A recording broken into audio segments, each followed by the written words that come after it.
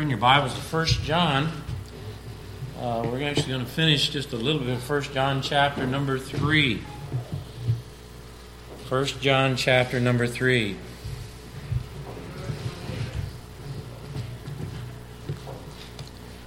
We are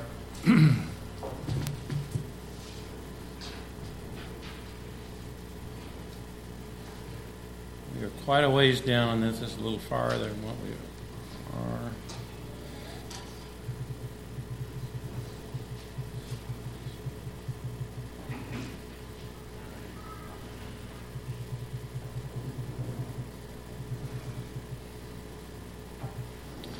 All right. 1 John chapter number 3. We're going to actually finish one more thought from this morning's message. And so if you have your Bible and looking at the latter end of chapter number 3, and you'll see on the screen, I want you to look at the end results, the power of God's likeness. And this is something that we underestimate, and I want to take the time to just end that morning thought, is that when you spend time in the Word of God and prayer, and you spend time pursuing will of God, because you're desiring that or hoping for that, wishing for that there is some things that come out of that. If you'll take and look in verse number 19 of 1 John chapter number 3. 1 John chapter number 3. There is, ending this chapter, he starts with, and hereby we know that we are the truth, and shall assure our hearts before Him. For if our hearts condemn us, God is greater than our hearts and knoweth all things. Beloved, that if our hearts condemn us not, then we have confidence toward God.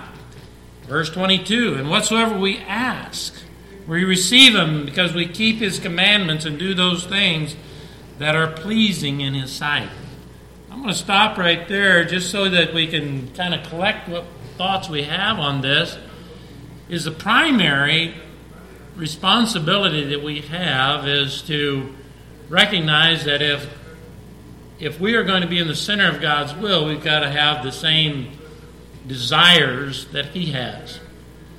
And for God to answer prayer, we've seen, as I read tonight, some answers to prayer. I believe that those answers to prayer were, first of all, on the people praying. They had to be in the will of God. The people asking for prayer needed to be in the will of God. Otherwise, God isn't really obligated to do anything. He is obligated to follow His promises. God keeps His promises. He's good at and wants to keep promises. And the purpose, we think of everybody that's sick in the world, and there's a lot of sick people. And there's a lot of needs out there. There's physical needs. There's people needing food, needing clothes, needing homes, needing bills paid, you name it. But His central purpose is what? To seek and to save that which is lost. And so if we're saying, listen, we want God to answer our prayer, we have to have the same mindset. And so He's given us this fourth thing that you see up here, grace for growth and victory. And that's what we're hoping for. Because that He says, if our hearts condemn us not, then we have confidence toward God. That means if we search our hearts and we say, am I doing the will of God? Am I hungering for the will of God? Then we're going to have confidence. When do we need confidence? When do we need confidence? When you pray. Pray believing. A prayer of faith, the Bible says, saves the sick. Heals the sick. Either God is not keeping His word, or God means what He says. He wants to work in our lives. He wants to work in your life. But He works through the first premise, to seek and to save that which is lost.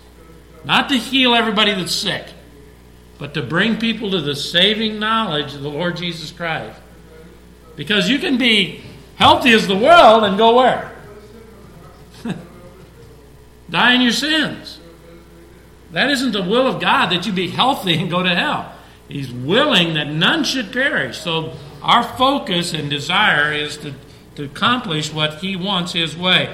Verse number 23, and this commandment that we should believe on His name of the Son of Jesus Christ and love one another as He gave us the commandment.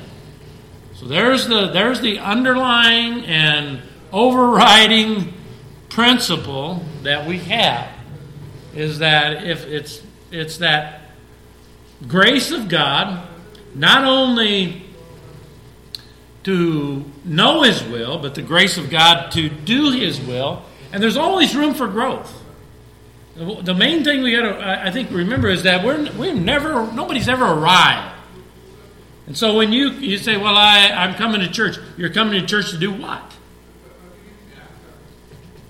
I mean, is anything I said in the last year something you haven't heard before? No. But you can still grow in grace. There's more of this understanding. The things I gave you this morning, the concept of love, the love of God, John 3:16, is the underlying thing that really is the centerpiece that brings people to the saving knowledge of the Lord Jesus Christ. It's yes, they are in trouble with their sin, but the overriding principle is that Christ paid for it. He's already paid the sin debt. They just need to repent, come to that saving knowledge of the Lord Jesus Christ. So there is an amazing, I think, grace for growth and to see, as we read tonight, victory, as we read those prayer letters from Brother Reardon, Brother Marzuk, and this Mrs. Jakowski, her mother, Mrs. Martin. And I think that's exciting to me. That's why I enjoyed reading that, and I welled up almost where I couldn't speak. I heard he was so excited about his mother being saved. And I don't know, I know Brother O's right down there now in Texas, and he's like that. He's all wanting his mother to come to saving knowledge of the Lord Jesus Christ. I want my mother, which I'm going to see this next week, I want her to be saved. And so I'm looking at these principles that I've given you today, and I'm saying, listen, God, please make me so clearly in your love that I can manifest that love to my mom. That somehow, God, you can communicate this great grace and the great goodness of you have and love to her, that she might repent and turn. Because isn't that what the Bible says? The goodness of God leads what? Men to repentance.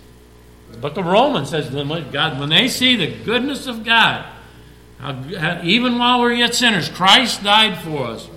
It is an amazing gift. But that ending, I want to begin chapter number 4. So if you have your Bibles open, please turn there. John chapter 4, verse number 1. I probably will not get through all this tonight. But we got to understand that with this amazing gift of grace and the love of God through Christ Jesus, you would think, boy, everybody'd want that, right? Wow, yeah, I want to experience the love of God. Isn't that way? You know, when Jesus says, if they hated me, they're going to hate you.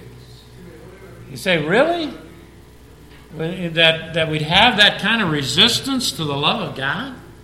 Well, listen, who do we war against? Who are we in battle with?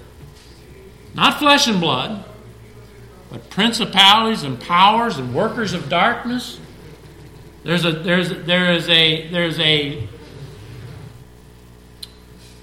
just that. It's just Satan working in this world. He wants to maintain people in the idea of darkness. And so we've got to be prepared for that. In chapter number 4, if you look there, in the first 6 verses, it gives us that understanding. Resistance to the love of God. Look at the verse number 1. Love through God, or redefine love. That's what we've got to say. Either I'm going to do it through the Lord Jesus Christ by faith. I'm going to use His Word and prayer and I'm going to ask God for the grace to love people the way I'm supposed to, or you're in the process of doing what? You're going to redefine what love is. There's a lot of love out there, quote unquote, but the kind of love that brings people to the saving knowledge is the kind of love that God wants to give. Look in verse 17 is where we're going to start this whole thing with, but we're going to back up verse number 1. Look in verse 17. Herein is love made perfect, that we may have boldness on the day of judgment, because as He is, as who is? As who is that? As He is. Who's the He? Jesus. He's the He here. As He is, what's it say? So are we in what? This world. You and I are manifesting Christ in the flesh. That never stopped. And we're going to see that as we go through here. Look in verse number 1. And verse number 6. Love through Christ, or redefine it by the prevailing attitude. Listen, the prevailing attitude is not loving people through Christ. It's a lot of stuff out there, but it's not the prevailing attitude. Look at verse number 1. Beloved, believe not every spirit, but try the spirits, whether they're of God, because many false prophets are gone out into the world. There's a lot of people that are proclaiming that they love God. Well, listen, if their quest to promote Christ has to be defined by this book. If it's not defined by this book, then it's not of God. And it's not a love that comes from it. There's some other reason, some other motive, and so we have to exercise this and recognize in verse 1 through 3, verse 2, hereby we know the Spirit of God. Every spirit that confesseth that Jesus Christ is come in the flesh is of God. So what does that mean? You just got to say, well, I believe in Jesus. Is that what it means by confessing Jesus is Christ? We're going to find here that it is the continuous confessing. It's the lifestyle of confessing Christ. Everything that you do, not just the verbal thing, but what you do, your priorities, your purpose in life is confessing Christ. And it says here is that hereby we know the Spirit of God. Every spirit that confesseth that Jesus is come in the flesh means He is working today in and through us. Verse 3, every spirit that confesseth not that Jesus Christ is come in the flesh is not of God. And this is the spirit of what? Antichrist. Now we think the Antichrist is going to be at the end of the world. He says the Antichrist is already, in some ways, they're Antichrist already involved in this world. They're anti. I mean, you think of, people don't like to name names, but Jehovah's Witnesses do not believe that Jesus is God. God manifest in the flesh, the Bible says. Are they of Christ or are they Antichrist? If someone says that it's Christ plus baptism, are they Christ or Antichrist? They're Antichrist. Because they're making the grace of God into works. It's not effort on your part. And so you have to exercise. That means there's going to be a constant, and you proclaim the truth, you proclaim who Jesus Christ is, and for people that don't agree with that, are they going to love you? Are they going to be happy with your proclamation? Well, that means we need to be quiet, right? We hide our light under a bushel, put it under a bed, or what do? Put it up on a hill. It's like the city set on a hill that cannot be hid. And I know it's very tempting. I remember somebody just telling me recently, he said, a person said he has a Christian friend that he works with. And as long as we don't, believe it or not, as long as we don't talk about religion, we get along fine. A Christian friend. You say, why? Because when he proclaims who Christ is, it's an issue. Should that be a problem? If a believer sits with another believer and they're really believing the same thing about the Lord Jesus Christ, that He came into the world to save sinners, and there's no other method of salvation by putting your faith in the finished, there shouldn't be a problem. All right. So love through God is redefined by prevailing attitudes. Look at the second thing. It says in verses 4 and 5, "Ye are of God, little children, and have overcome them, because greater is He." It's overcome who? Those people that are Antichrist, right? He says, "Greater is He that is in you than he that" what? Is in the world. Were the Pharisees, Sadducees, the religious people at that time, were they Christ or Antichrist? They were Antichrist, weren't they? Did Jesus have problems with them? Who was it that put him to death? Why? Because he didn't say anything, or he stood up and he proclaimed who he really was. And they said, well, only God can forgive sins. And you're saying you can forgive sins? And you make yourself out to be God. That's the problem the Jehovah's Witnesses have. So it's a very prevailing attitudes can be, and you've got to remind yourself that wrong fellowship can affect your love for people. That means you cannot, you'd say, well, he's a brother. No, unless he believes the Word of God, listen, he's not a brother. Somebody asked me today, is a neighbor the same thing as a brother? Well, a neighbor could be somebody that's lost. A brother has to be somebody that's saved. A neighbor could be somebody that's a brother, but more than likely, you can say it both ways, but more than likely, always a brother would be somebody, or a sister would be somebody that's saved. But it doesn't always mean that a neighbor is the same way. So you've got to understand the importance of fellowship. If you take your Bible and turn back to 1 Corinthians chapter number 6, or 2 Corinthians chapter number 6, you'll see this. Very important. As Paul mentioned to the church at Corinth, they struggled with this.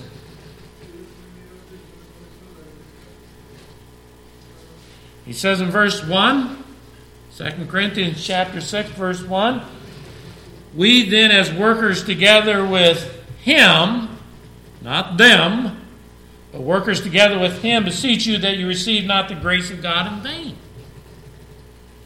For he saith, I have heard thee in a time except in the day of salvation have I succored thee. Behold, now is the accepted time. Behold, now is the day of salvation. Giving no offense in anything, that the ministry be not blamed." Very easy. You yoke up with people that are not the same, and that affects your testimony as well as theirs. But I want you to step down in verse number 14. "Be not" what? "Unequally yoked together with" who? With who? Unbelievers. "For what fellowship hath" what? "Righteousness with unrighteousness? And what communion hath light with darkness? And what concord had Christ with Belial," or the devil? "Or what part hath he with belief that believeth with an infidel? And what agreement hath the temple of God with idols? For ye are the temple of the living God. And God has said, I will dwell in them and walk in them, and I will be their God, and they shall be my people." And what does he say in verse 17? "Wherefore," if the conclusion is that, what? "Come out from" what? "Among them, and be ye separate, saith the Lord, and touch not the unclean thing." That's not referring to the lost of this world. Now, if you're in fellowship with them, that's something different.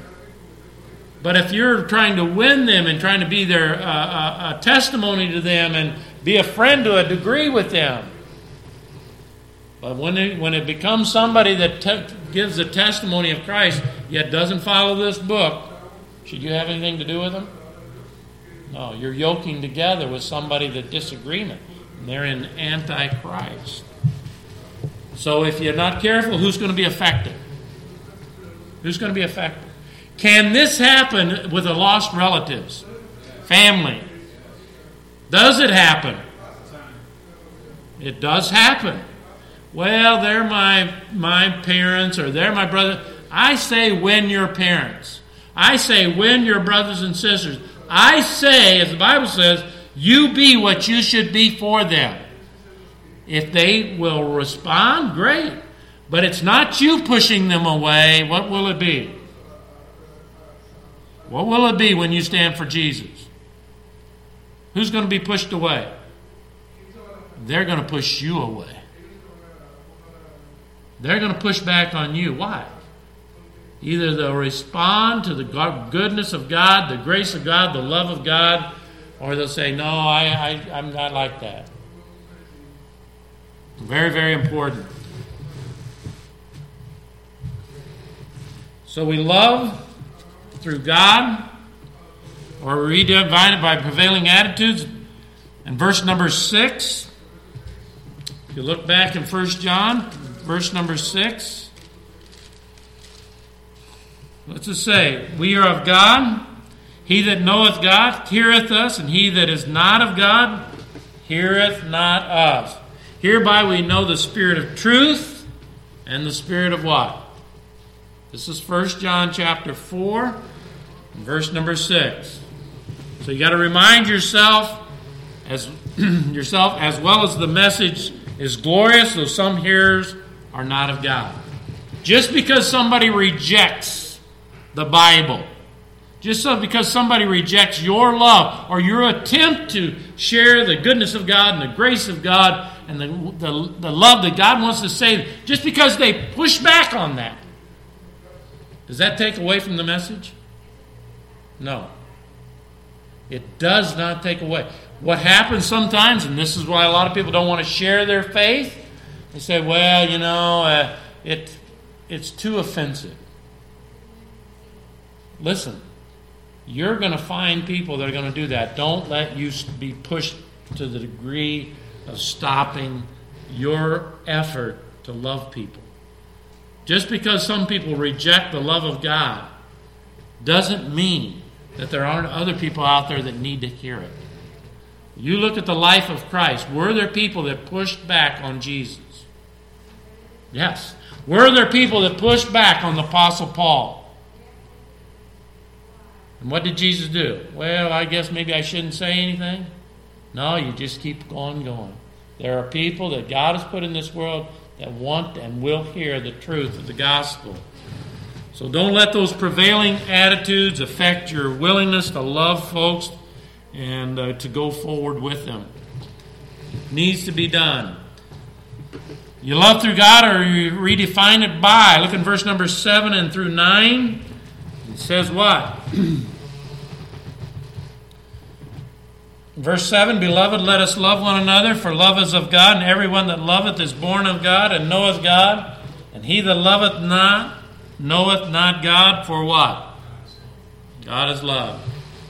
So don't take for granted this. It is a great, great calling. When you see that, sometimes we underestimate who has called you to do what you're doing. It isn't pastor. Well, pastor says I need to go out and be a soul winner. It isn't the. And I'm glad we're not an organization. We're an independent local church. We don't have a hierarchy. It isn't a hierarchy that's calling you to go out and be a witness. We listened to this, one of the tapes of Jehovah's Witnesses. They have a hierarchy. You got to get in so many hours a week as a Jehovah's Witness. No. Don't let the fact that it is be redefined and take for granted what greatness is. Think about it. I always think of it this way.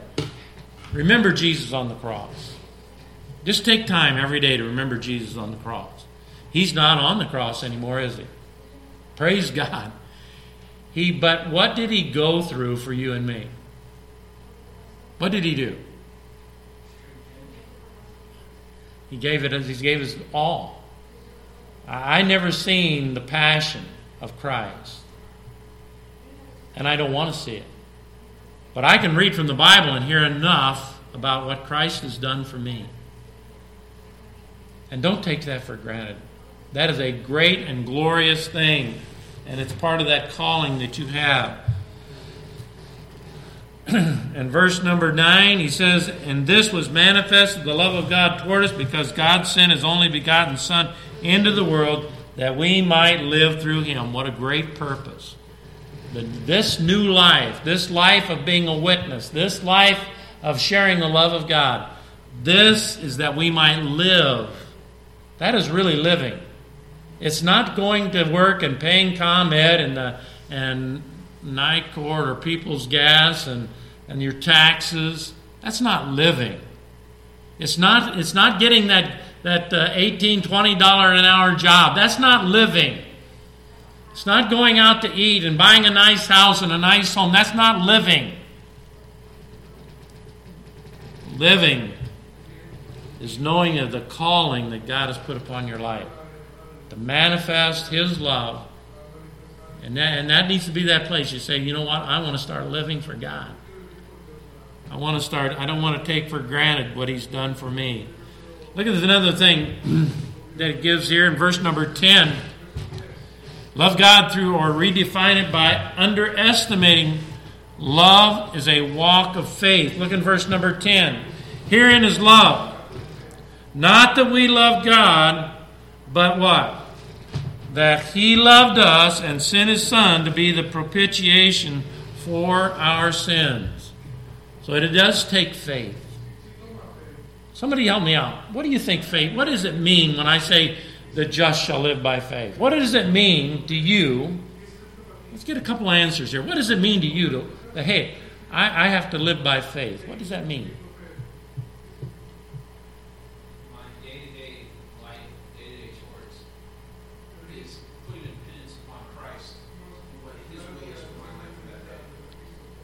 Pretty good. Basically saying that my direction, my course, my life is based completely in God's hands. Amen.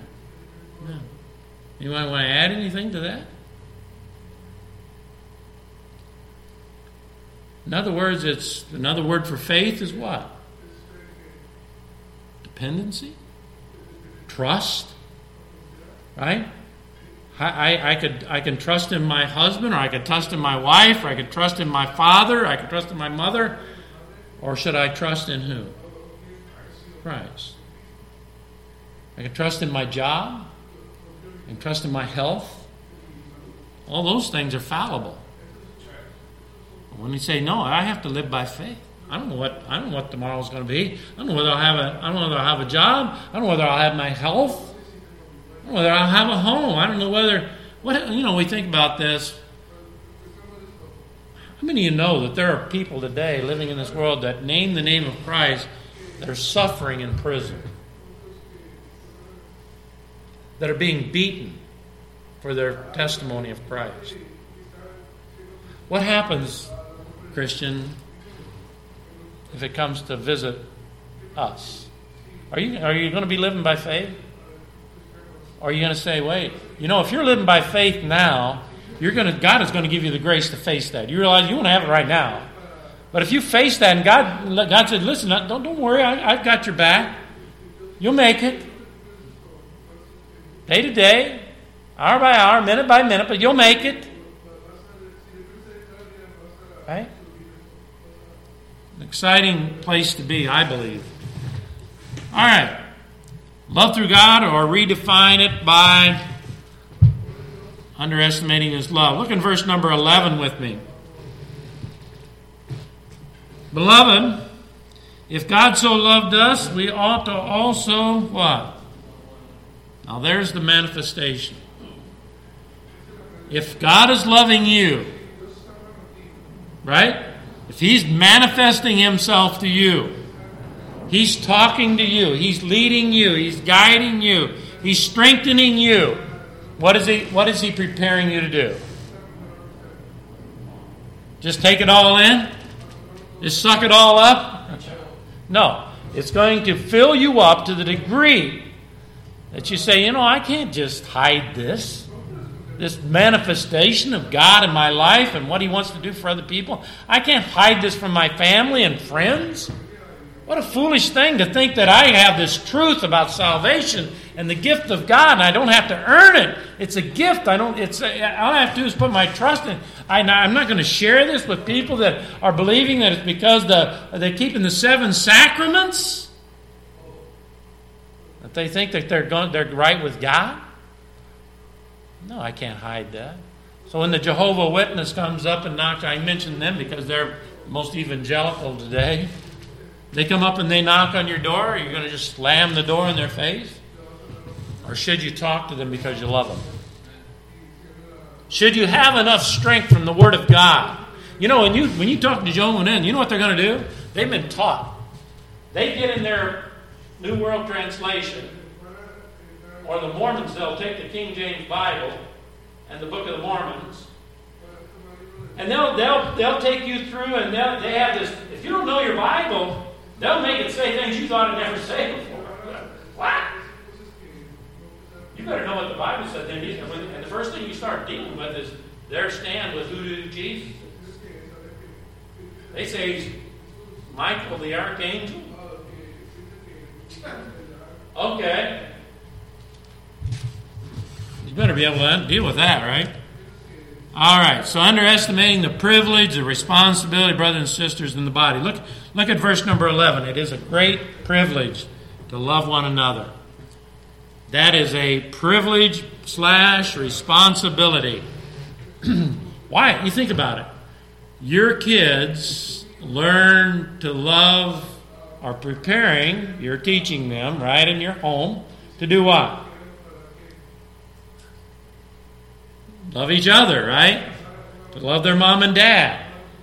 All right? In the church, what are we trying to do? Yeah, we're trying to learn to love each other, right? Are we as lovable as sometimes as we could be? Have we got some flaws that are kind of hard to love at times? Right? Well, we got to learn to love folks either way, right? I'm not perfect. You're not perfect. We got to learn to love people. We got to learn to encourage people. Right? And so it's a great privilege and responsibility we have. And that's where we learn to love people. And if we can't love our brothers and sisters that we can see in the church, how are you going to reach out to people you don't even know? Not going to happen, really. I'll be honest with you. All right. Love through God or miss the potential. Verse number 12. No man has seen God at any time. We love one another. God what? Dwelleth in us. And his love is what? I love that word, right? What's it say? It's perfected. Don't you like things that have been perfected? I wish I had a car that was perfected. I wish I had a computer that was perfected. Or I wish I had the knowledge that was perfected. I don't know what's wrong. Me and technology don't get along. But I wish I had that. Boy, if it's perfected, you could just manage it. But God wants to do what? We have this great blessing for growth in verse 12. And it says, but God dwelleth in us, we love one another, and his love is perfected in us. So we're fine-tuning who God is. We're working with each other, with your children. How many of you as the parents know that it takes a lot of grace to be a parent? Right? How many times you want to grab a hold of a little chunk of hair when you're raising your kids, right? And you want to hold on to it, and then you want to pull it out. Why? Well, God is just perfecting the work of patience and grace in your life. Your dependency upon Him. Kid? Right, Chloe? You never get like you want to pull it, no? Your sister's always... Is it easy? Huh? She'll pull somebody else. It's not easy sometimes, is it? No. So what do you got to do, sis? Chloe, what do you got to do? When they get ready to go like this, what should you do? It's just go, take a few minutes, go to your room, close the door if you can get it closed, and keep it closed for a minute. Go to mom's room if you have to, or go to the basement, closet, I don't know.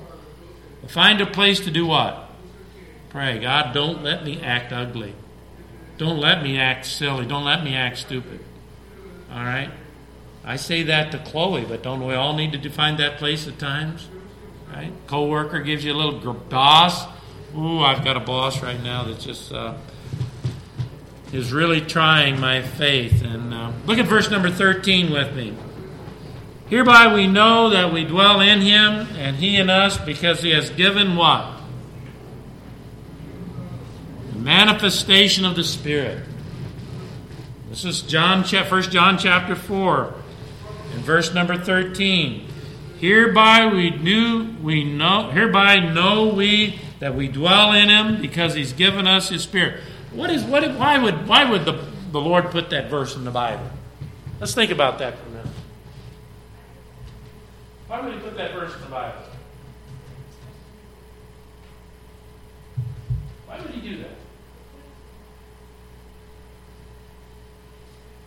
Because it's very easy not to dwell in the Holy Spirit. Dwell in your flesh, dwell in what you want to do. Very, very much so. We've got to say, now wait a minute, it's either me manifesting my Spirit, or I'm supposed to be manifesting what? Holy Spirit. He gave us the Holy Spirit. He said He'd never leave us nor forsake us to manifest that Spirit. Listen, that is a huge potential and huge opportunity when people see not your Spirit, but God's Spirit. What do they see? They see the love of God, don't they? Because if we gave people a piece of our mind,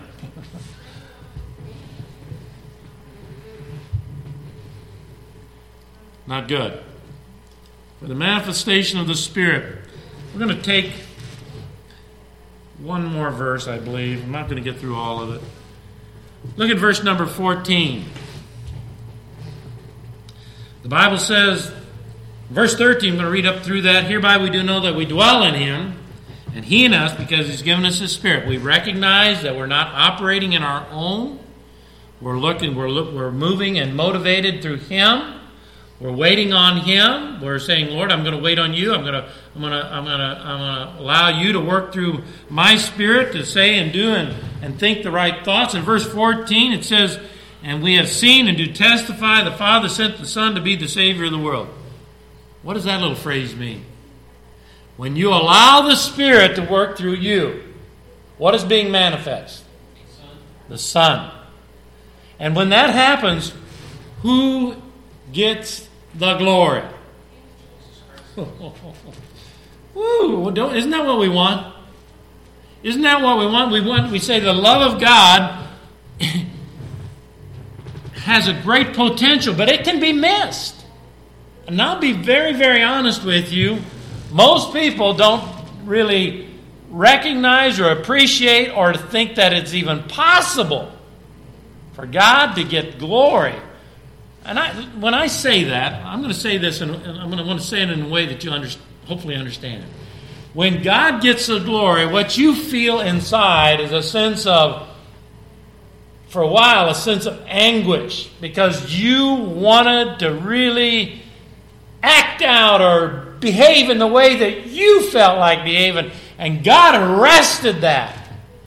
And boy, it was difficult. You had to hold back, and you finally said, no, I will not allow my Spirit to manifest in this situation, because if it does, the love of God will not be demonstrated, the grace of God will not be demonstrated, and God will not be glorified. But boy, when it happens, whew, you kind of take that big sigh and relief and say, wow, we did it, God. We did it. I didn't behave in a way that I wanted to. And listen, the more you practice this, the first times you do it, it's not easy. But the more you stop, that's why the Bible says we're to watch and pray. We're to wait before you just respond and act on something and do something out of the flesh. You wait and you say, now wait a minute. I can't just jeopardize who God is and what He wants to accomplish here. Even though this may seem small and insignificant, hey, my life is guided by the Lord Jesus Christ in the smallest detail. Listen, let me say this. If God doesn't guide you in the smallest detail, will He guide you in the largest? Will He? No. Because you're not going. If you're not acutely aware of His presence in a very small matter, like a wrong thought. How many ever had a wrong thought come in your mind? What do you need to do? Mohan, what do we do with those thoughts that come into our mind shouldn't be there? Yeah, you confess them. Oh, they didn't act out. I didn't actually do anything. Should we still confess them, Mohan? Oh, yeah. Because if you don't confess them, what will that thought become? It'll become an action. So we don't even let it land there for a moment. We chase it away. Because who planted that thought there? Huh? Your flesh or the devil work together, right? All right. I'm going to close. I thank you for your attention. We're going to finish the rest of this probably next week. But I want you this week, as part of your homework, I want you when you're in your devotions, please pay attention, Christian. I want you in your devotions to say, God, please, I'm not sure exactly what I've been manifesting in my home. I'm not sure exactly what kind of love people are witnessing through me. But from this day forward, I want to stop and think before I say or do anything. I want to give you the opportunity to redirect my words. Because listen, if we jeopardize opportunity that God gives us to manifest what? The love of God. Because every action, every word, everything that we do communicates the love of God. Or it communicates something else. And if you and I are not vessels that are fit unto honor, what are we fit for? What are we fit for? What are we here for? If we're here because we're just filling the pew and wearing out some Bibles, are we here believing that God has ordained you and me to be manifest Christ in this world? I want you to look at verse 15 because I wanted to get to this one, but I want you to see it. What does it say? Whosoever shall confess Jesus, and look at the verb. What does it say? Was the Son of God? What does it say? Whosoever confesseth that Jesus what? Is. What is the word is? Present tense. He is present tense. He is the Son of God today in my life, in my heart, in my mind, in my words. He that confesses Jesus Christ and the Son of God, what did it say? God dwelleth in him and he in God. That's a verse. I love that verse. Present tense.